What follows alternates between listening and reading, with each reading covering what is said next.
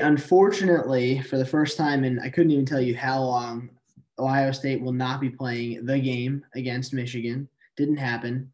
But nevertheless, Ohio State finds themselves in the Big Ten championship, and we still have a lot of talking points to discuss. That is an audible sigh.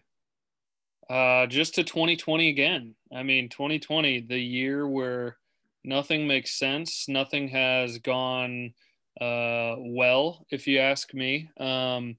And as a young man who grew up watching the Ohio State Michigan rivalry every single year, it was like a national holiday. It felt like up in Northwest Ohio. For that to not happen this year, Mike, the only way I can describe it is devastating. That may sound drastic or hyperbolic, but it's brutal, brutal.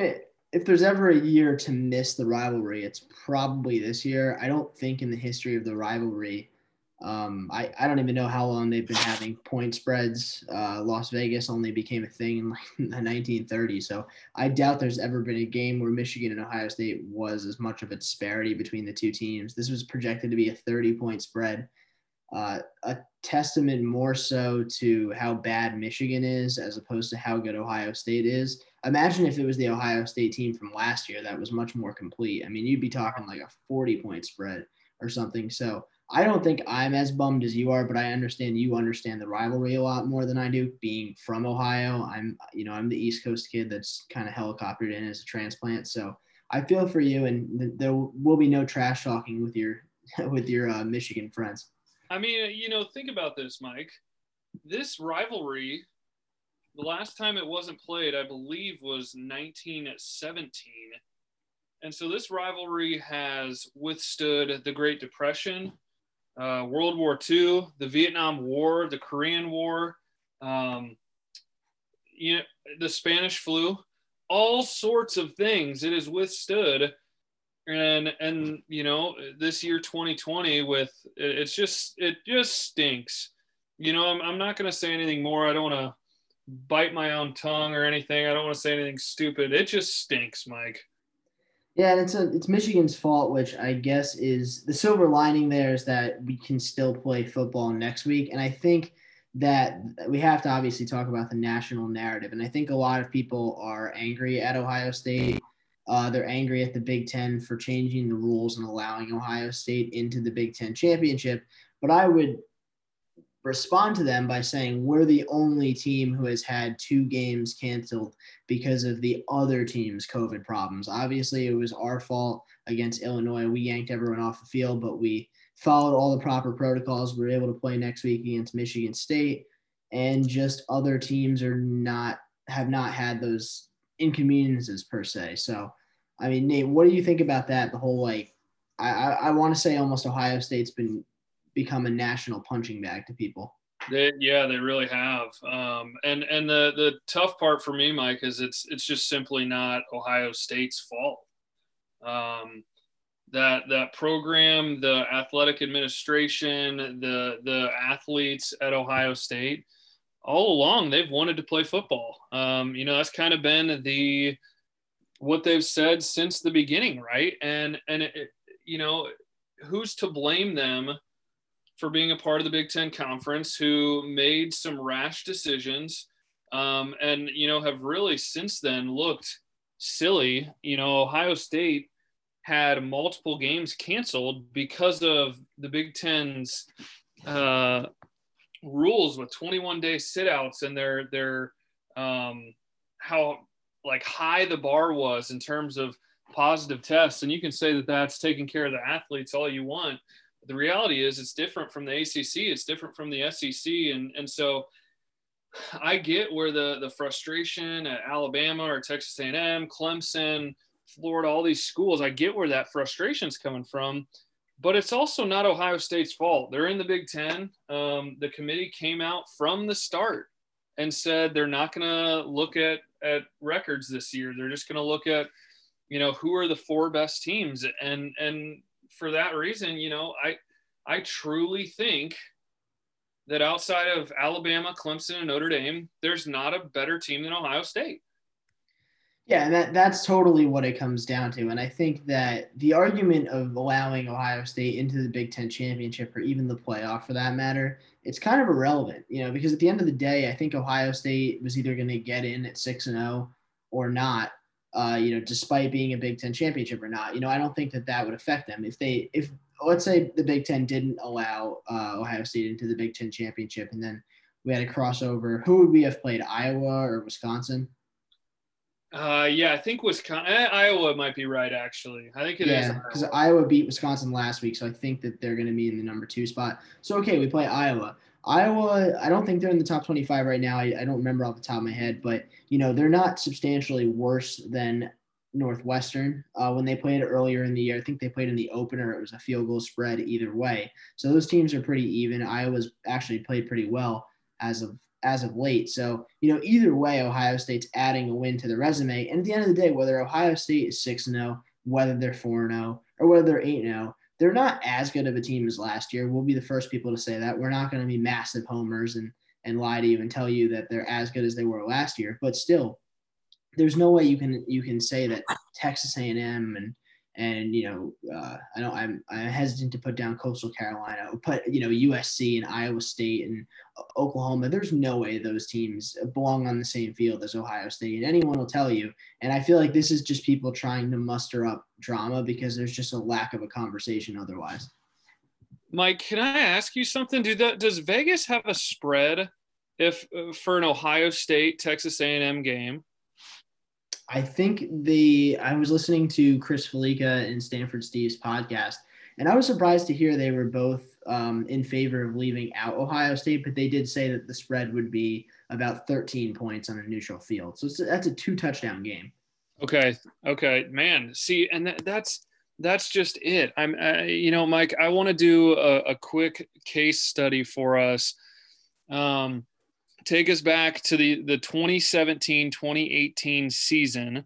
Ohio State that year, I believe, is the year we lost to Iowa, got blown out against them, and I believe lost as well to Oklahoma earlier in the year. But if you remember, going into the playoff, it came down to a 2-loss Big Ten champion Ohio State and a 1-loss SEC at-large Alabama Crimson Tide team that had lost, I believe, to Auburn. They didn't even make the SEC championship. And Alabama got the nod. And obviously it was the right call because they went on to win the national championship that year. But Alabama got in without, the measure that they were a conference champion just because the committee was convinced they're one of the 4 best teams. And, if you really boil it down, it's the same thing with Ohio State here. Sure, they haven't played 10 games. They haven't played 11 games. That doesn't mean the last 4 months hasn't been hard for this team. 2 of the games that got canceled, they couldn't even help. It wasn't their fault. They can't help the conference that they're in.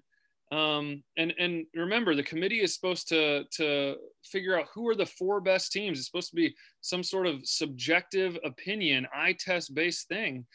And to me, this Ohio State team, not that much different than a 2017-2018 Alabama team. Mike, what do you think about that? I would agree with that totally. And I think you could even wind the clock back further to when we won the national championship in 2014-15. That Ohio State team, especially beating Wisconsin 59-0, and how good that team looked and how good that team got throughout the course of the year. There's no way people in that room were saying that TCU or Baylor, better than that team. And yeah, I think there's a certain bias that comes with the uniform, the scarlet and gray, just like there's bias in favor of Alabama and Clemson. But there's a reason for that. You're picking the best teams. Inevitably, you're going to default to the best programs because the track record's been there, for a long time. I kind of have a problem with the whole best thing, and this is kind of my own issue with it. I think that the criteria should really be the most deserving, because Ohio State could lose to Northwestern, and I would still think that we're one of the 4 best teams in the country. And I know that sounds crazy to say, but I would still take us on a neutral field over everyone but Alabama and Clemson. I would still probably take us on a neutral field over Notre Dame.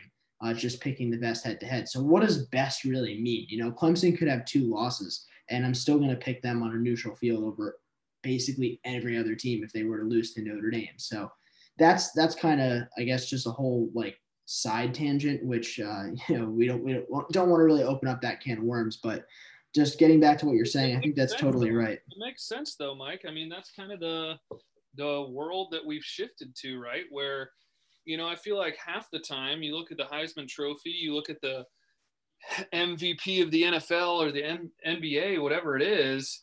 I don't know if we always are giving it to the person who's most valuable. We're giving it to the person who's the best player on the best team.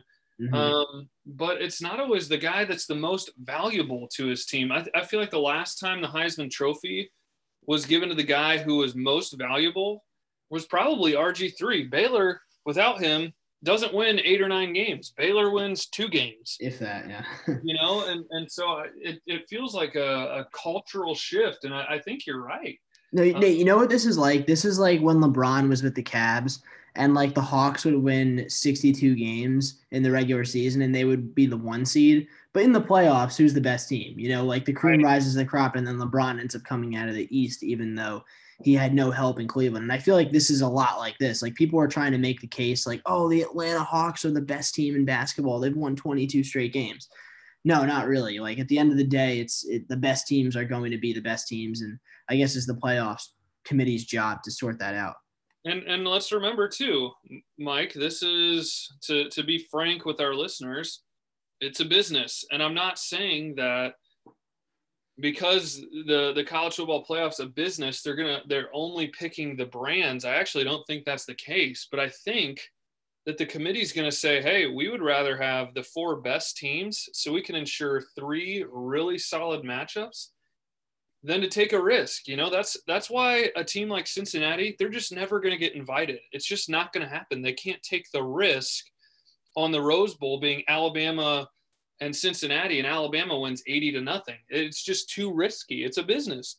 That happened to what that happened. Well, I guess they really didn't have any other choice but to put in Michigan State, because Michigan State had dethroned Ohio State, obviously, on the road in 2015, defending national champions. And then they also beat undefeated Iowa in the Big Ten championship. So the committee reluctantly put them in, and then they lost, I think it was 45-0 to Alabama. So we've seen that story before where the committee kind of puts in an unknown quantity, and then we've seen what's happened. Right. And the committee, we gave the example of Ohio State and Alabama, 2014 Ohio State, 2017 Alabama a little bit ago, but the committee's messed this up too. I think to that 2015 Ohio State team that you just mentioned, the way they played after they lost to Michigan State, I think they beat Michigan like 42-13. They crushed Notre Dame. I think that team would have won the national title. I think they would have beat a young Deshaun Watson-led Clemson. I think they would have beaten a Jacob Coker, Derrick Henry-led Alabama. I think they were that good. Same deal in 2016. Ohio State gets into the playoff over Penn State, but I think Penn State was probably the better team that season. They had Trace McSorley. They had Saquon Barkley. So it feels like for every year the committee does something right, they do something wrong. And I'm just hoping that this year they get it right in our favor. Mike, if you had to rank your top 4, let's take your criteria personally, where you say most deserving. Who are the 4 teams, and what are their rankings? Yeah, so I'm a big most deserving guy, and I don't think the committee's done this in the past. I feel like some years they've kind of done most deserving, other years they've done best, but whatever. I would say number 1 it would be Alabama. Number 2 would be Notre Dame. If Notre Dame had beaten Clemson with Trevor Lawrence, I probably would put Notre Dame ahead of Alabama, but I think so far the committee has it right there. I'm actually going to not put Ohio State into the top 3 or top 4 right now. And I know I'm kind of talking out of 2 sides of my mouth now, but if Ohio State gets to 6-0, they win the Big Ten championship, then they're deserving in my mind. So I will say Clemson number 3, and then number 4, I'm not going to go with Coastal Carolina. I'm not going to go with Coastal Carolina. I'm going to say Cincinnati at 4, but that's just strictly based on how many games they've played. They've playing 3 more games than Ohio State. I think that does mean something. But again, I have different criteria. If we're saying the best team, I would put Ohio State in there for sure. But me personally deserving, I would put Cincinnati in there. And then once Ohio State wins the Big Ten, it's a bigger deal than winning the AAC. I would bump Cincinnati for Ohio State. Mike, I think that those are relatively fair. I would actually like to point out, though, and this may feel like a hot take to people, and as he always seems to be, Dabo Sweeney's in the news, and I'd like to call out Dabo Sweeney and ask him, what on your resume is impressive? You're bashing Ohio State because they haven't played enough games. Well, who have you beaten? The only big game of your season, you played Notre Dame, and somehow we're hyping up a Miami team that gave up 540 yards rushing to North Carolina. This is ridiculous. This is insane. If they go and beat Notre Dame this week, okay. But at this point, Clemson's resume is as bland as Ohio State's. I think Indiana would beat Miami, Florida, probably by 2 or 3 touchdowns. Yeah, it's so hard because these conferences are very, very top heavy. So, for Clemson and Notre Dame, where can their quality wins really come from, if not from each other? Even for Alabama, like their best win to this point is Georgia, and Georgia's been very uninspiring all year, especially on offense. Well, they did beat Texas A&M, but A&M wasn't really playing well, and A&M since then really hasn't played anyone. Yeah, that's true. That's a good point. I guess I'm just not a believer in A&M. I feel like it's the same story. I feel like A&M just hasn't had enough games against good teams to really expose how fraudulent they are. They beat Florida, but I again, I'm not a believer in Florida, especially after losing to LSU at home. A&M beat Vanderbilt by 5. Vanderbilt, they went 0-10. But Nate, I want to push back, and I guess we could come to this collectively. I don't know, because we always say like, okay, the problem with the SEC is if the SEC wins, then they say, oh my God, look how great the teams are in the SEC. And then if a good team loses in the SEC to a bad team, like Florida losing to LSU, they always say, oh well, that just proves how deep the conference is, which is very frustrating. But are we too far the other direction? Are we too far in underselling everyone else's resumes? Like, where is who is a good resume? That's what I say. Like who has the best resume in college football right now, in your opinion? I think, honestly, I think it's Notre Dame. When you were saying your top 4, I think Alabama's looked like the best team. But I think Notre Dame's schedule has been remarkably impressive. They beat Clemson without Trevor Lawrence. Well, guess what? DJU threw for 450 yards. They shut down Travis Etienne. They dominated the line of scrimmage. That's why they won the football game. Trevor Lawrence wouldn't have added much. And they went to, I hit on North Carolina a little bit ago. They went to North Carolina and beat an okay North Carolina team, but they kind of dominated them. And so I think that those 2 wins are in my opinion the best, but I think it honestly comes down to Notre Dame, Alabama, solid wins or I guess it was at home against Texas A&M, home against Georgia. And then being completely honest, I think Coastal Carolina, they have a chance to beat Louisiana this weekend for the Sun Belt Championship. They've beaten a good Appalachian State team. They've beaten a really good BYU team. They could end the season with 3 ranked wins. Yeah, that's really true. Like if Coastal Carolina had national reputation coming into the season, like if they were one of those, what's the guy's name, the lefty on Boise State, Kellen Moore. If it was one of those Kellen Moore Boise State teams who was like top 10 heading into the year, I mean, they'd be in the playoff. They would. Yeah. I mean, there's no doubt about it. The way they beat BYU and Lafayette, and they have another chance to beat Louisiana.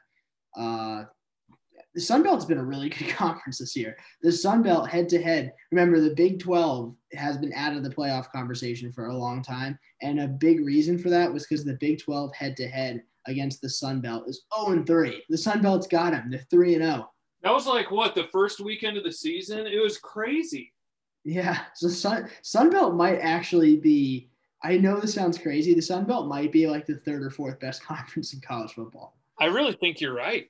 I'm excited for their championship this weekend. And they got a freshman quarterback too. Right. They'll come back next year and they'll probably be ranked like 20th, and they'll have a chance to schedule someone big out of conference, and they'll be a fun team to continue to follow. But Nate, I think Mike, real quick, yeah, yeah. just to entertain me for a second, I've kind of, because of you, I think, gotten on this Sun Belt Coastal Carolina bandwagon. They're sitting at 13. Cincinnati's sitting at 8, I believe. Generally only one non-power 5 gets a New Year's 6 bowl berth. Whoever's higher ranked. Right now, obviously, Cincinnati is the higher ranked team. But does the committee have that right? Or should Coastal Carolina be ranked higher? I don't feel like Cincinnati's resume is crazy impressive. They're going to play Tulsa this weekend, who's a ranked team. They beat UCF, who, has actually lost 3 or 4 games this season. I think they beat a Houston team. What do you think? I'm going to redact my previous statement where I said that Cincinnati should be in my Final Four right now, and I'm going to put Coastal Carolina there. I was kind of shocked to see upon further review. I mean, I've basically watched this is how the craziest thing about 2020 is not COVID. It's the fact that I've watched 95% of Coastal Carolina's games this year. And yeah, that win over Appalachian State is really impressive too. That's like a pseudo top 25 win as well. They have a much better resume than Cincinnati for sure.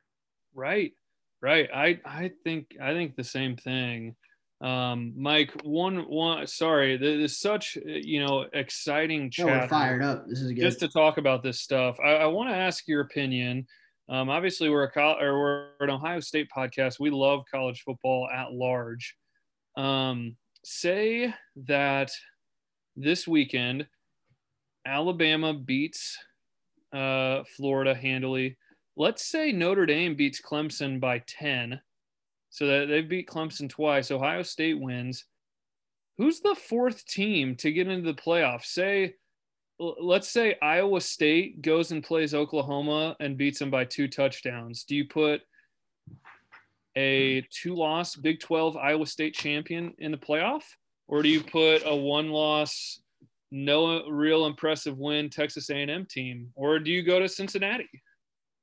I'm going to go off the board entirely and put in USC, assuming USC beats Oregon. And I'm like having a tough time comprehending. Like, I've always been a strength of record guy. I think that kind of makes your that's like the best indicator of a resume. But this is causing my brain to get twisted in knots because I'm reading the strength of records right now, and it's Alabama, Notre Dame. Okay, we could agree that's fair. Number 3 is Texas A&M. Number 4 is Indiana. Number 5 is USC. Number 6 is Coastal Carolina. And number 7 is Ohio State. Number 8, Cincinnati. Number 9, Clemson. Number 10, Georgia. So that's kind of breaking my mind a little bit now. I don't understand how Indiana is above Ohio State, considering we beat them. So maybe it's not the best metric. But anyway, to go back to what you're saying, I feel like USC kind of deserves a shot. Like the thing the committee has always defaults on is like, if you have 2 teams and one is not ostensibly better, one is not clearly better than the other one, and the team with the conference championship should win out, right? And how can you say that Texas A&M is definitively better than USC when USC, in my hypothetical world, wouldn't have a loss and they would have won the Pac-12? I think that should mean something. And they also, if you're just talking about like NFL guys, they have Keaton Slovis, who's going to be probably a top 5 pick in 2 years and a franchise NFL quarterback. So they have pedigree behind them too. I really like USC for that last spot. Obviously, the perfect world, Coastal Carolina. But what do you think about that? Man, I honestly had not even considered that. But I think you're right. They would have an identical record to Ohio State.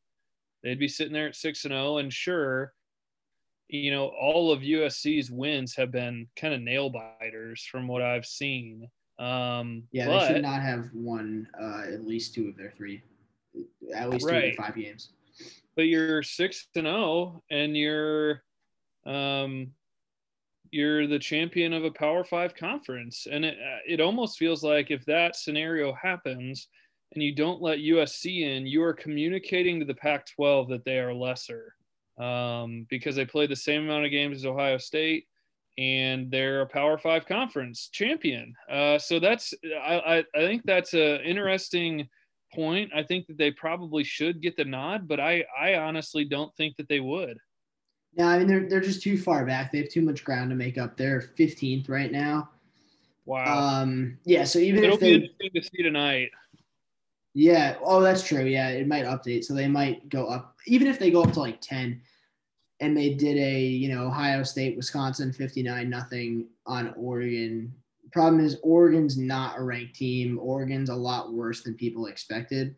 USC just didn't have that juice coming into the season. So I mean, who knows? That could be interesting to see. I would just hate to see Texas A&M at 8-1, not even winning their division, get in over 6-0 USC, who won their conference. And literally the only reason it would be because they have a good loss, being to Alabama, which is ridiculous. Right. Right.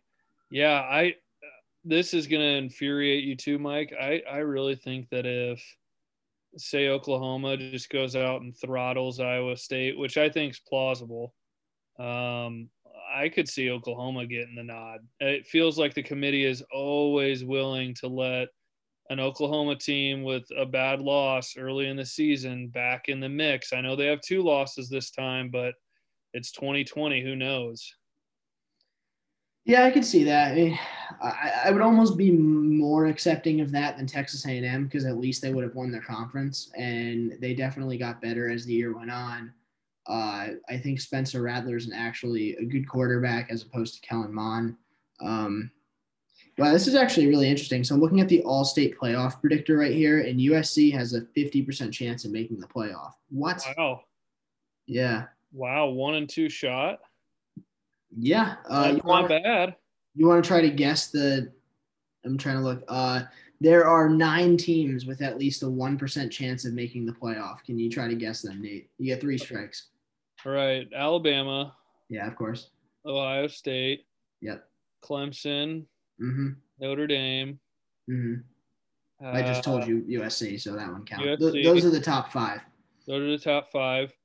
Cincinnati, Yep, they're 7. um, Iowa State. Nope. Ooh, Strike 1.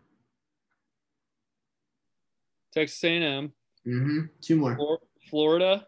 Nah, they're 0.2%. They're under 1%. Hmm. So you 1 more strike. You're down. You got to choke up on the bat. Got to choke up. Just trying to hit a single here.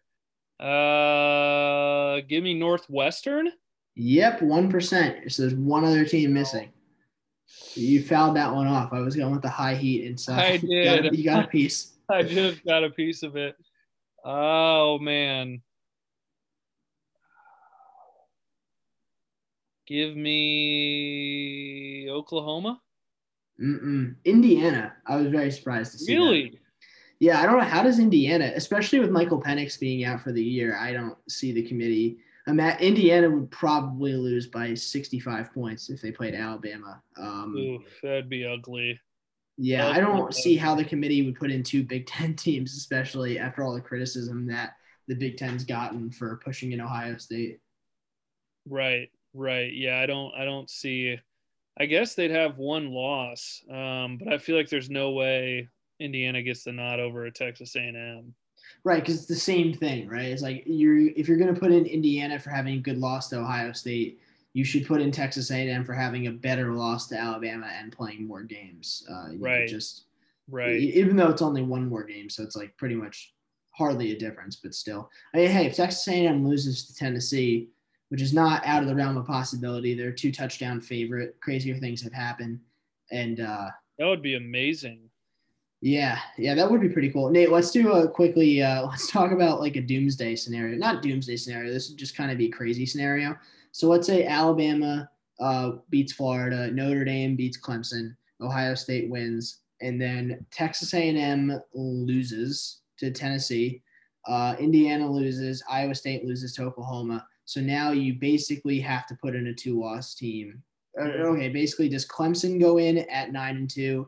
Does Cincinnati go in at 9-0 as the AAC champ, or does Georgia go in, or Coastal Carolina, Is would or Oklahoma USC, would Oklahoma still be in there? and Oklahoma at 8-2, and USC at 6-0?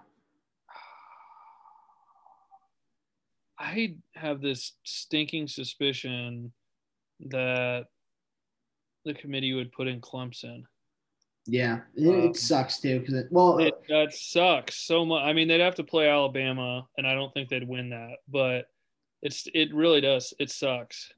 yeah, but then you get the whole Dabo Sweeney. Oh, we're an underdog. We're 9-2. Nobody believes in us, and you have to hear that all that crap. And then Trevor Lawrence Oh, probably. I mean, it's sort of a win-win because, like, well, either they lose to Alabama and we never get to see Trevor Lawrence in a college uniform again, or they win, and then our road to win gets easier by not playing Alabama. But nevertheless, yeah, I mean, we could talk about this for for a long, long time. Anyway, we do have a football game ahead of us, believe it or not. That has been yeah. lost in the shuffle for sure.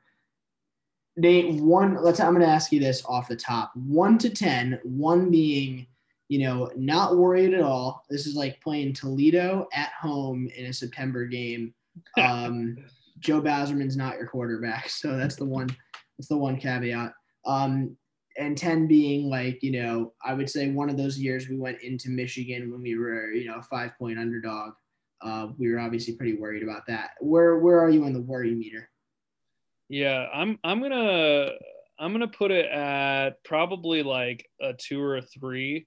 And the reason for that is partially based on Northwestern as a team, but partially um, on just the current situation. So for starters, I look at this Northwestern team and I just say I know that they have a very, very good defense. Patty Fisher has those boys rolling. He's racked up 65 tackles in like 6 games. They have a solid secondary as well, who's they have one DB who's already got 5 picks, which is pretty impressive. I just look at the offense and it's just not enough. Peyton Ramsey, he's serviceable. He's stabilized them, 9 touchdowns, 6 picks. They really can't run the ball with a ton of effectiveness. Um, their receivers are okay, and so even if their defense comes and plays the game of their lives, I don't think they can hold Ohio State to less than 28 points. Probably, 4 touchdowns, that feels possible, and I don't think, looking at Northwestern's games this season, they've only scored more than 28 points one time. It was the first week of the year against Maryland. And then on the other side of the coin, Mike, I think that this Ohio State team, we saw what they did a couple of weeks ago against Michigan State when they were starting to hear the noise, starting to hear, oh man, they don't have 3 of their starting offensive linemen. Who knows what's going to happen? Can they win this game? Better watch out. And as soon as the narrative became that, this team changed. And now the narratives, this team's not good enough. They don't deserve it. They shouldn't be there. Oh, the Big Ten moved wind and earth and everything else to get them into the championship game, and they're going to get a playoff berth and don't deserve it. And I think that is going to make this team angry. Let's not forget, all year long, they've been playing for this time of the year. They've been waiting for a chance at Clemson again. And so I think this is going to be a highly, highly motivated Ohio State football team. So my fear isn't very high. Mike, what do you think? Do you have any fear, any pause looking at this Northwestern team at this matchup? No, it's like a 2 for me as well. I think the fact that Ohio State's gonna be motivated, that's kind of like the most important thing to consider here. And if you want to make the comparison to the 2018 season, because I think a lot of people have done that, And I think we've kind of proven over the last couple of games our defense is a little bit better than 2018, and our run game certainly better offensively, and we're probably better passing too. But we played Northwestern in the Big Ten championship. We killed them. I think it was 48 or 42 to 24 was the final. Dwayne Haskins had 500 yards passing and 5 touchdowns. And a large reason why we were so dominant was because that game's being played indoors. Ohio State has speed. Northwestern does not have the speed to match Ohio State. If this is being played outdoors, in Chicago, at Soldier Field, and it was snow and wind, my worry meter would certainly go up, because if you play Northwestern in a box and you play 3 yards in a cloud of dust football, they can grind you and certainly make you earn every yard. But I just think at the end of the day, we're going to turn this into a track meet, and Northwestern doesn't have the corners nor the personnel to keep up with Ohio State punch for punch. Right. I think it really does. It comes down to that. They They're also not that impressive. Just looking at the resume, that Wisconsin win, everyone was so excited about that Wisconsin win, but Wisconsin has completely fallen apart at the seams. They lost to Michigan State, probably the most incapable Michigan State team we've seen in 15 years. And otherwise, their best win is beating Maryland 43-3. And, if your best win is beating Mike Loxley, that's not that impressive. Right. Yeah, exactly. And I think, probably the best team in the West now, we've been able to find out, is probably an Iowa team that feels like they're kind of hitting their peak. But Northwestern did what it had to do to get to this spot. And so, yeah, I don't think it's going to be a fantastic football game. I hope it's not. I hope the Buckeyes pull away early and leave no doubt in the committee's mind that, hey, we are a good football team. We're here to be reckoned with. I want to see a strong performance from the defense. If they could hold this Northwestern team to under 14 points, I think that'd go a long way. Is there a certain outcome that we should be rooting for this weekend? So let's kind of, look, we sort of did the same thing when talking about Michigan State. We've spent a lot of the podcast talking about the national narrative because we kind of knew that the Michigan State outcome was a little bit of a foregone conclusion. That game was a 24-point spread. This one's not much different. It's a 21-point spread. But what national outcome should we be looking for? Because personally, I want to avoid Alabama and Clemson in the first round of the playoff, but I'm kind of struggling to see how that happens. Yeah, it's tough. I honestly, Mike, I don't know if it's possible. To me, if Alabama loses to Florida, the worst that's going to happen probably is they fall to 2. And if Clemson beats Notre Dame in that situation, Clemson's going to be 1. We're still going to be the 4 seed. I think we only get up to the 3 seed probably if Notre Dame beats Clemson again. And in that case, Clemson would be out. And I actually think Notre Dame might hop Alabama to the 1 seed at that point, and we'd play Alabama the 2-3 matchup. To me, it just feels like playing one of those 2 teams right off the bat feels kind of inevitable. And, I'd be excited to play Clemson, but the thought of playing Alabama, I'm still not over what Michael Penix Jr. and Ty Freifogel did to us. I would have nightmares thinking about Devontae Smith and Jalen Waddle, all those guys. Yeah, and Mac Jones and everyone else. Yeah.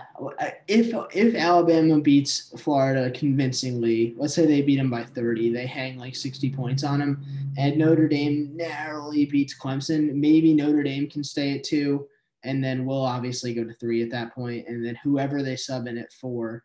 But then I don't think the committee is going to want to have a Texas A&M Alabama rematch in the opening round.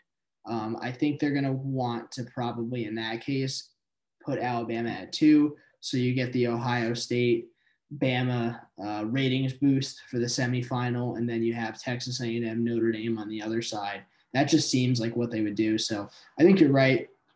It's a foregone conclusion. I guess fortunately, we were kind of saying the same thing back in 2015. I remember when we were trying to get into the playoff as the 4 seed. As soon as our name was called, I think I joked with you and the rest of our roommates like, "Oh, awesome! We get a chance to get smoked by Bama." It was obviously a lot different team and it worked out differently. But Ryan Day with a month to prepare for, and obviously our defensive coaches with a month to prepare for those receivers. Anything can happen. Right. Absolutely. Absolutely. Anything can happen. And Mike, we've said it before, but the emotional, mental side of the game is a powerful thing.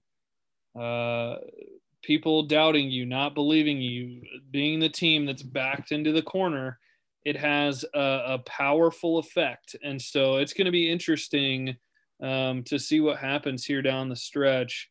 Regardless, though, I do want to say real quickly, just tremendously proud to be an Ohio State alumni and the way that this team and this staff and this whole university's handled this really odd year.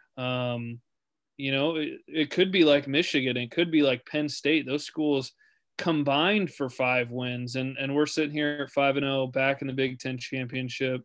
I think it's a testament to those young men. So great job to Ryan Day, Justin Fields, all those guys. It's been a lot of fun to watch.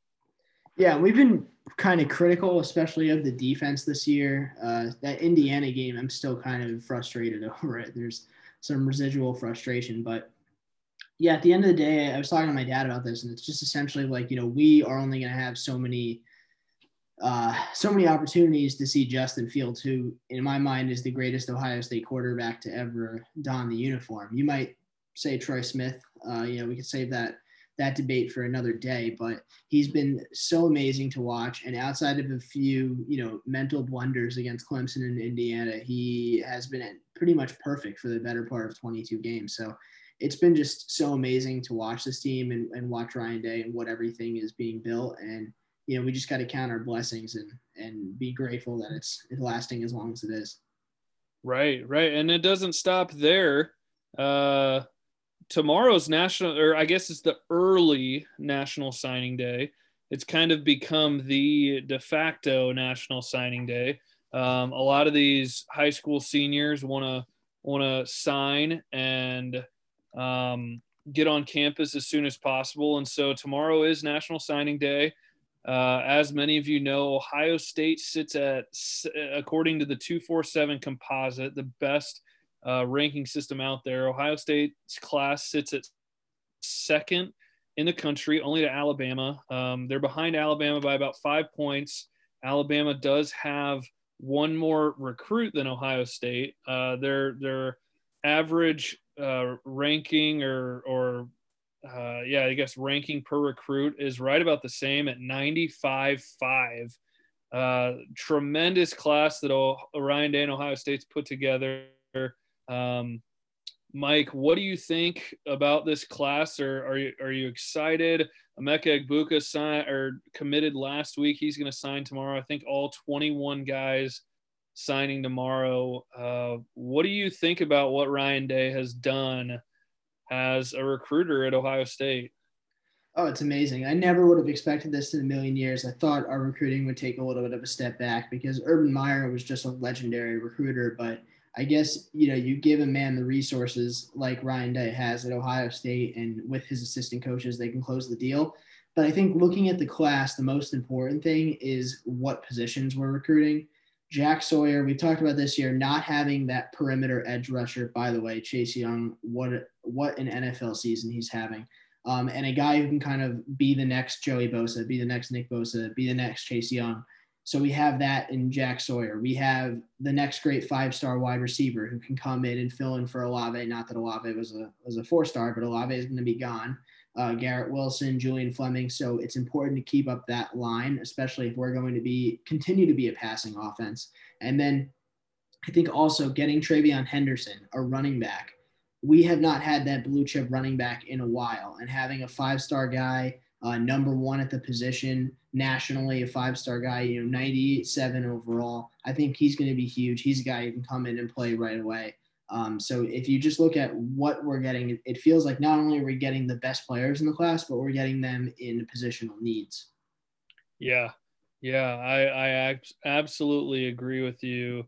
Cannot say enough about it's not just Ohio. They went and locked down the state of Ohio. Obviously, Jack Sawyer right in their backyard in Columbus.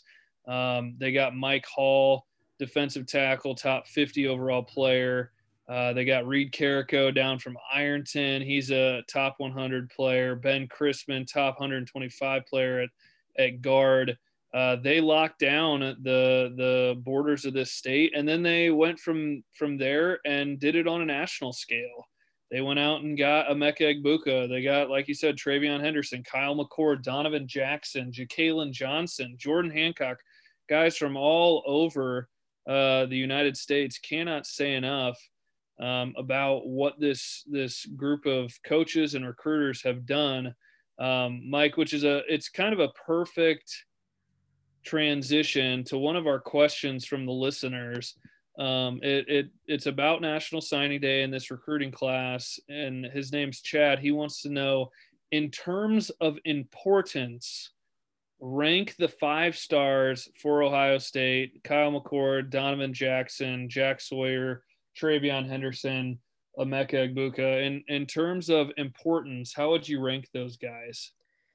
I'm trying to do quick in my head. So I would say number one, Jack Sawyer. I think pass rusher is probably the most important position other than quarterback. And the only reason why I'm putting Kyle McCord lower on this list is because he has I kind of like the quarterbacks we have currently in the room, and we have an amazing quarterback coming down in the pipeline and Quinn Ewers. So I'm going to put McCord a little lower down. Number one, Jack Sawyer. Number two, Travion Henderson, just because this team needs a legit running back moving forward, especially if Master Teague is going to be gone and Trey Sermon as well. Number three, I'm going to say Emeka Egbuka, filling that need again. Potentially he can come in and start right away next to Garrett Wilson. Number four, I'll say Kyle McCord. There's a chance he could compete and beat Stroud and beat Miller for the starting job. It's possible. And then number five, Donovan Jackson. I think we're pretty deep on the offensive line. This coaching staff has done a pretty good job recruiting them year after year. But, to get the national attention and be a 5-star as an interior offensive lineman is pretty impressive. So I could see Donovan Jackson being a 3-year starter on the offensive line for Ohio State. But, I'm hesitant to sell him short. Would you tinker with my list at all? I put Travion Henderson one. I totally agree with what you're saying about Jack Sawyer, and he is going to be great. But I do think I trust Larry Johnson and the depth of that position. So I'd put Travion one. He's a generational type talent at the running back position. I'd put Jack Sawyer two. I would put Donovan Jackson three. And I only am doing that. I think you're right. The line is deep, but I think he may start as a freshman. I could see him starting at guard next year as a freshman, maybe moving out to tackle. He's kind of that 6'5", 300-pound frame. He could play tackle if need be. And then I'd finish that with Emeka Egbuka and Kyle McCord kind of tied. They're both incredibly talented. We just have more depth at the quarterback and at the receiver position.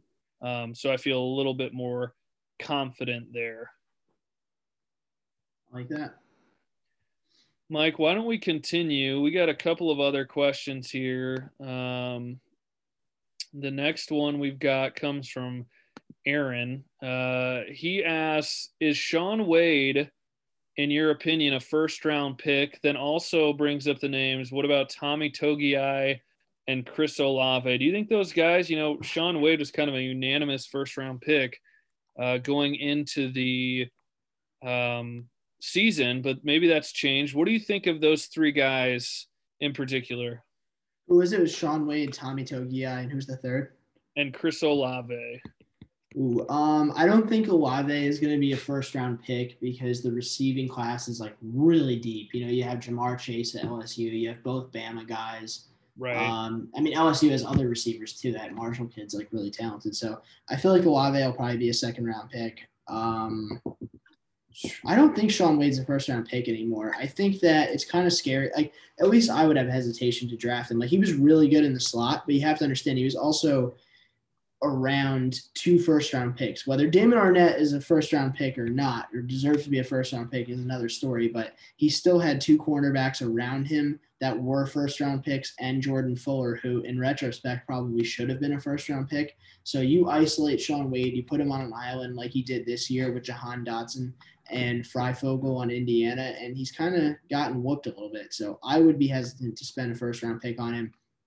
Meanwhile, Tommy Togiai, he's giving me Aaron Donald vibes. I don't know if he's going to be Aaron Donald. That is obviously a really high bar to set for him, but they say he's a beast in the weight room, just like Aaron Donald. He's 6'2", 300 pounds. So he's a little bit undersized in terms of height to be like a legit like NFL D tackle, but I don't know. I feel like he's just a wrecking ball, defensive tackle. So I would spend like a 25 to 30, like right in that area, pick on Tommy Togiai. Okay, I like that. Those two, Tommy Togiai and Haskell Garrett together have been absolutely outstanding on that interior offensive line. I'm with you on Sean Wade. I think he was a product of talent around him last year. I also do think that he's a pretty talented nickel guy. And so, but I don't think nickel cornerbacks get drafted in the first round, not often at least. And so I think he'll probably slip into the second. I think Tommy Togiai is probably a second or third round pick as well, just purely because of name recognition. I feel like there's someone at Bama or someone at Clemson or LSU who's got a bigger name than him. However, I think Chris Olave is going to sneak into the first round. And the reason for that, a lot of the winning football teams in the NFL, I feel like, have coaches who don't take crap from wide receivers. I think about a Bill Belichick or a Mike Tomlin, coaches like that. And so for that reason, I could see Chris Olave in the right situation getting picked up there right at the end of the first round.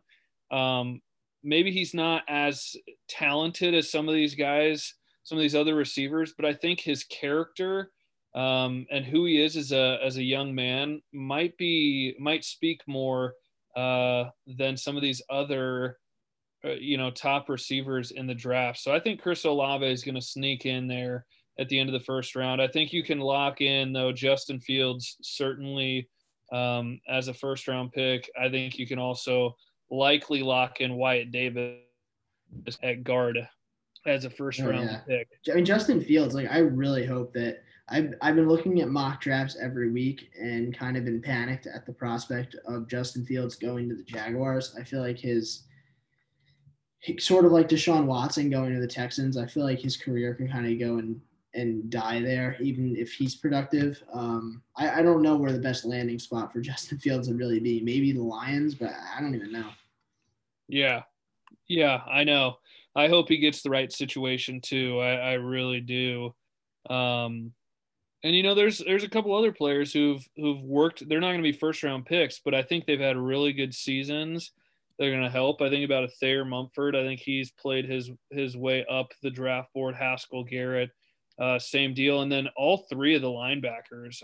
Tough Borland's probably made himself a draftable linebacker. Pete Warner, probably a second or third round pick. Same thing for Baron Browning. So there are players who are upping their draft status. Mike, our last question here comes from Kyle, and he is talking Ohio State hoops. I'm not sure how much you've paid attention to the Buckeye hoops team so far. I think they're 4-0 or 5-0. Yeah, they're playing well. Yeah, they're playing all right. He wants to know, who is the guy on this team? Is it Justice Suing? Is it Seth Towns? Is it Dwayne Washington? Is it EJ Liddell? Who is the guy that you're going to have to go to win games in the Big Ten? Yeah, it feels a little weird that we're not relying on a Caleb Wesson pick and pop for the first time in 4 years Whew, to that get a feels basket. good. I'm very fond of this guy. I've been a huge CJ Walker fan. Mm. Maybe I'm just a sucker for the point guard, but I feel like he just makes the offense happen. He's a pretty good shooter. He hasn't shot that well this year so far, but he's still averaging 13 a game and 4 assists. I think he's our most valuable guy, but I think game on the line, we need to hit a bucket. Who do you ISO, like one on one, James Harden style? I would say probably Dwayne Washington. I still think he's our most reliable scorer. Yeah, but I mean, just as a testament to show that I'm not locked in on Ohio State hoops, I texted you, Nate, like during the first game. I was like, man, this Justin Suing, this is pretty good for a freshman. You're like, he's a third year transfer. Like, I was like, oh, that explains it. So yeah, I'm not super locked in. As soon as the football season, actually, I'll start really locking into football. I got nothing better to do, or really locking into basketball. What do you think, Nate? I think it. I don't want to get too far ahead of myself. He hasn't even played a game yet, but I think it could be um, Seth Towns. I think that he's 6'9". He's a shooter. He's all the makings of a wing that can go get a bucket. And so he's had a lot of injuries, some trouble with the knees. We'll see if that pans out. If it's not Seth Towns, I'm with you. I think it is Dwayne Washington. He is an NBA type guard. He's too inconsistent right now. That's kind of always been the story with Dwayne Washington, but he has a clip and an offensive arsenal that screams NBA at you. It's just whether or not he can clean that up and get a little bit more consistent. Mike, the Buckeye basketball team is going to be interesting to watch this year. I had them on Sunday when they were playing Cleveland State, and they showed the rest of the Buckeye schedule, and they have to play Iowa, Wisconsin, or no, excuse me, Iowa, Illinois, and Michigan State all twice, and they have to play Wisconsin on the road only. Uh, so those are all top 10 teams. So, it's always kind of been if you're 500 in the league, you're going to get into the tournament. It'll be interesting to see if the Buckeyes can get to that 9-9, maybe even 8-10 would get them in conference record. Yeah, and we have North Carolina this weekend too. Wow, the sports slate this weekend is It's just ridiculous. yeah, it's insane. There's NFL games on Saturday. There's the 12 o'clock Ohio State Northwestern. Then we have Ohio State North Carolina basketball at 4:30, same time as Clemson Notre Dame, Alabama Florida the nightcap, and then I'm supposed to wake up and do the whole thing over again. The NFL on Sunday, but that's what you live for. I didn't know Rutgers is ranked in the top 20. The Big Ten is so loaded. Oh my gosh. It's ridiculous. Hey, and don't forget about a little game that's happening on Saturday as well. Time still not announced, but the Fun Belt Championship game will be on Saturday as well. But yeah, also Iowa Gonzaga play Saturday afternoon, I think at noon. It's ridiculous. I have a good friend, Mike, here in Athens. He's a Packers fan, an IU Hoops fan, and a Notre Dame fan. He's from Indiana, and he literally IU Hoops at 11 o'clock, Notre Dame at 4, Green Bay at 8:15. He says if all three win, it may be the best day of his life. Yeah, people in Indiana really take IU hoops seriously. Like it's on another level. Like it's still 1984.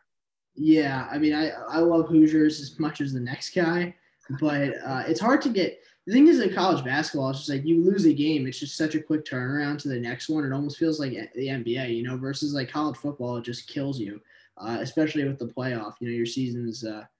But anyway, yeah, Chris Holtman's done such a great job with this team. I just counted. There's 8 top 25 teams in the Big Ten. That's really bananas. So I guess we'll see how the basketball team shapes up this week. Purdue at Purdue tomorrow, probably our toughest game of the year so far. Maybe the Notre Dame game, and then North Carolina over the weekend. But Nate, you want to finish this podcast off? Let's do quick predictions for the college football games this weekend. Yeah, let's do it. I'd love it. All right, let's start Oregon at USC. Keaton Slovis, kind of the comeback kid himself. 2 games this year, USC had a 1% chance of winning, and they were able to come back and win. Do you think that they're going to keep it up at home against Oregon? Is that they're just playing that at USC? Yeah, no fans though, obviously, 'cause Wow. it's Okay. California. I actually think Oregon's going to upset them. I know Oregon hasn't played super well this year, but I think their physicality is going to be a lot for USC to handle. And Oregon didn't really earn the right to go to this game, and I think because of that, they're going to come in with a chip on their shoulder. Look for Kayvon Thibodeau and others on that defensive side to get after Kadon Slovis. I think Oregon wins. We'll say 28-20. Yeah, so did Oregon think their season was over, and then they're just like, "Oh wait, no, you actually have to play against USC," or were they going to play another game and they just got bumped up? I think they really thought it was over. That's a crazy like, oh yeah, we're not done yet. Come back. But Mario Cristobal is a really good coach, so I think that maybe he could focus the troops. I do think USC is going to win, though. I think they're really solid. I've actually watched a lot of USC football this year. The Pac-12 has been weird. They've had some noon kickoffs, which if Yeah. you're in California is 9 a.m. That's kind of bananas. So yeah, I think USC is going to take care of business. We'll circle back to Ohio State at the end. Texas A&M at Tennessee. Any chance for the fighting Clay Travises to pull off this upset? I think this one's going to be sneaky close, but I don't think so. Tennessee's rotten, so I'm going to take Texas A&M to win this one. I'll say I'm going to keep it fairly low scoring. Both teams like to run the football. I think it'll be a quick game. We'll say final score 24-21 Texas A&M. Yeah, I'm sort of in the same ballpark. I'll say 31-21 Texas A&M. I wouldn't pick them to cover the spread, but I think they are going to win. Oklahoma, Iowa State. Nate, I think Oklahoma is going to pound Iowa State. Iowa State beat them earlier in the year. I think it's a big revenge spot, and Lincoln Riley is one of the best coaches in the country, and I feel like you can't fool him twice in the same season. Brees Hall, amazing running back for Iowa State, but I think the Sooners take care of business. Yeah, I'm with you. I think that Oklahoma wins this one, like you said, big. I'm going to pick Oklahoma to win 50-14. Iowa State, no business being seventh in the land. Matt Campbell, love what you done. Brees Hall, great running back, but you're Iowa State, and Oklahoma is going to put you in your place. I mean, do we even need to do official predictions for the next one? Louisiana at Coastal Carolina. I assume you have Coastal Carolina in a blowout. Coastal by a million, baby. All right, moving on. Next one, Clemson, Notre Dame. This is crazy. Notre Dame is a 10.5-point underdog. So disrespectful. That is very disrespectful. I would not touch that in a 10-foot poll in terms of picking Clemson against the spread, but I do think they are going to win. I'll say they win by 6, 33-27. This is tricky. The double upset, the double Irish upset. It's your heart versus your head, right? And my wife, Dottie, you know her well, cannot stand Clemson. And for that reason, I'm going with the Fighting Irish to win a second time. She's fist pumping right here next to me. I'm going to take the Fighting Irish to win. Final score 45-42. It's going to be a classic, another classic. Is her biggest issue with Clemson Trevor Lawrence's hair? Absolutely. Yeah, everyone has that. Maybe it's jealousy, but my girlfriend says the same thing. She's like, "I hate Trevor Lawrence for you, but his hair is really nice." I was like, "No, it's not nice. Like, it's too garbage. It's not wavy enough." That's my opinion. Alabama at Florida. I think Alabama's going to win in a rout. I think Florida's going to be a little bit dead after that LSU performance. Took a lot of energy out of them, and wow, Kyle Trask has 40 touchdowns this year in 10 games. That's insane. But yeah, Alabama's going to win, I would say, by like 21. I'll say 51-30. I think that this is your classic Florida's in the ball game till halftime. I'll even give a halftime score prediction 21-21. Kyle Pitts is ignorant in the first half with Kyle Trask. People are saying, could Florida do it? And in the end, I'm going to pick Alabama to get things sorted out, kind of like you, and to shut down Florida to win the game 51-21. Quick point on that. Mac Jones, he's, getting a lot of praise. They're saying, oh, he could be a second-round pick. I actually think there's like some Jacob Coker syndrome going on. I think Mac Jones is completely made to look good based on the amazing receivers that he has. And I And feel like, running back.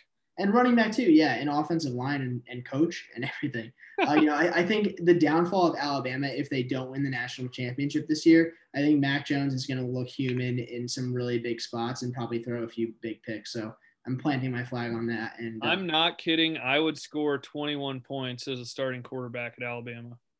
you do some. What's the guy's name on Denver that came in as the practice squad? I don't even, yeah, right. I don't even know his name, but man, I would do something with Devontae Smith, Jalen Waddle, Najee Harris. Kendrick Hooker or something like that. I don't remember. Anyway, Northwestern at Ohio, or not at Ohio State, but Ohio State neutral field. This one is a 20-point spread. Right now, the over/under is 60. So they're basically saying that Ohio State's going to win something like 40-20. I think it's going to be a little bit more high scoring than that for Ohio State. And maybe Peyton Ramsey finds his way into the end zone somehow. But I feel like we're just going to turn this into a track meet, and I think we're going to win really convincingly. I'll say 52-24. We've said it before. We've talked about what Ohio State needs to do this weekend. I think they're going to do it. I think they're going to cover the spread and look impressive. I'm going to pick Ohio State to win by a final score of 48-14. And then so the playoff committee, they meet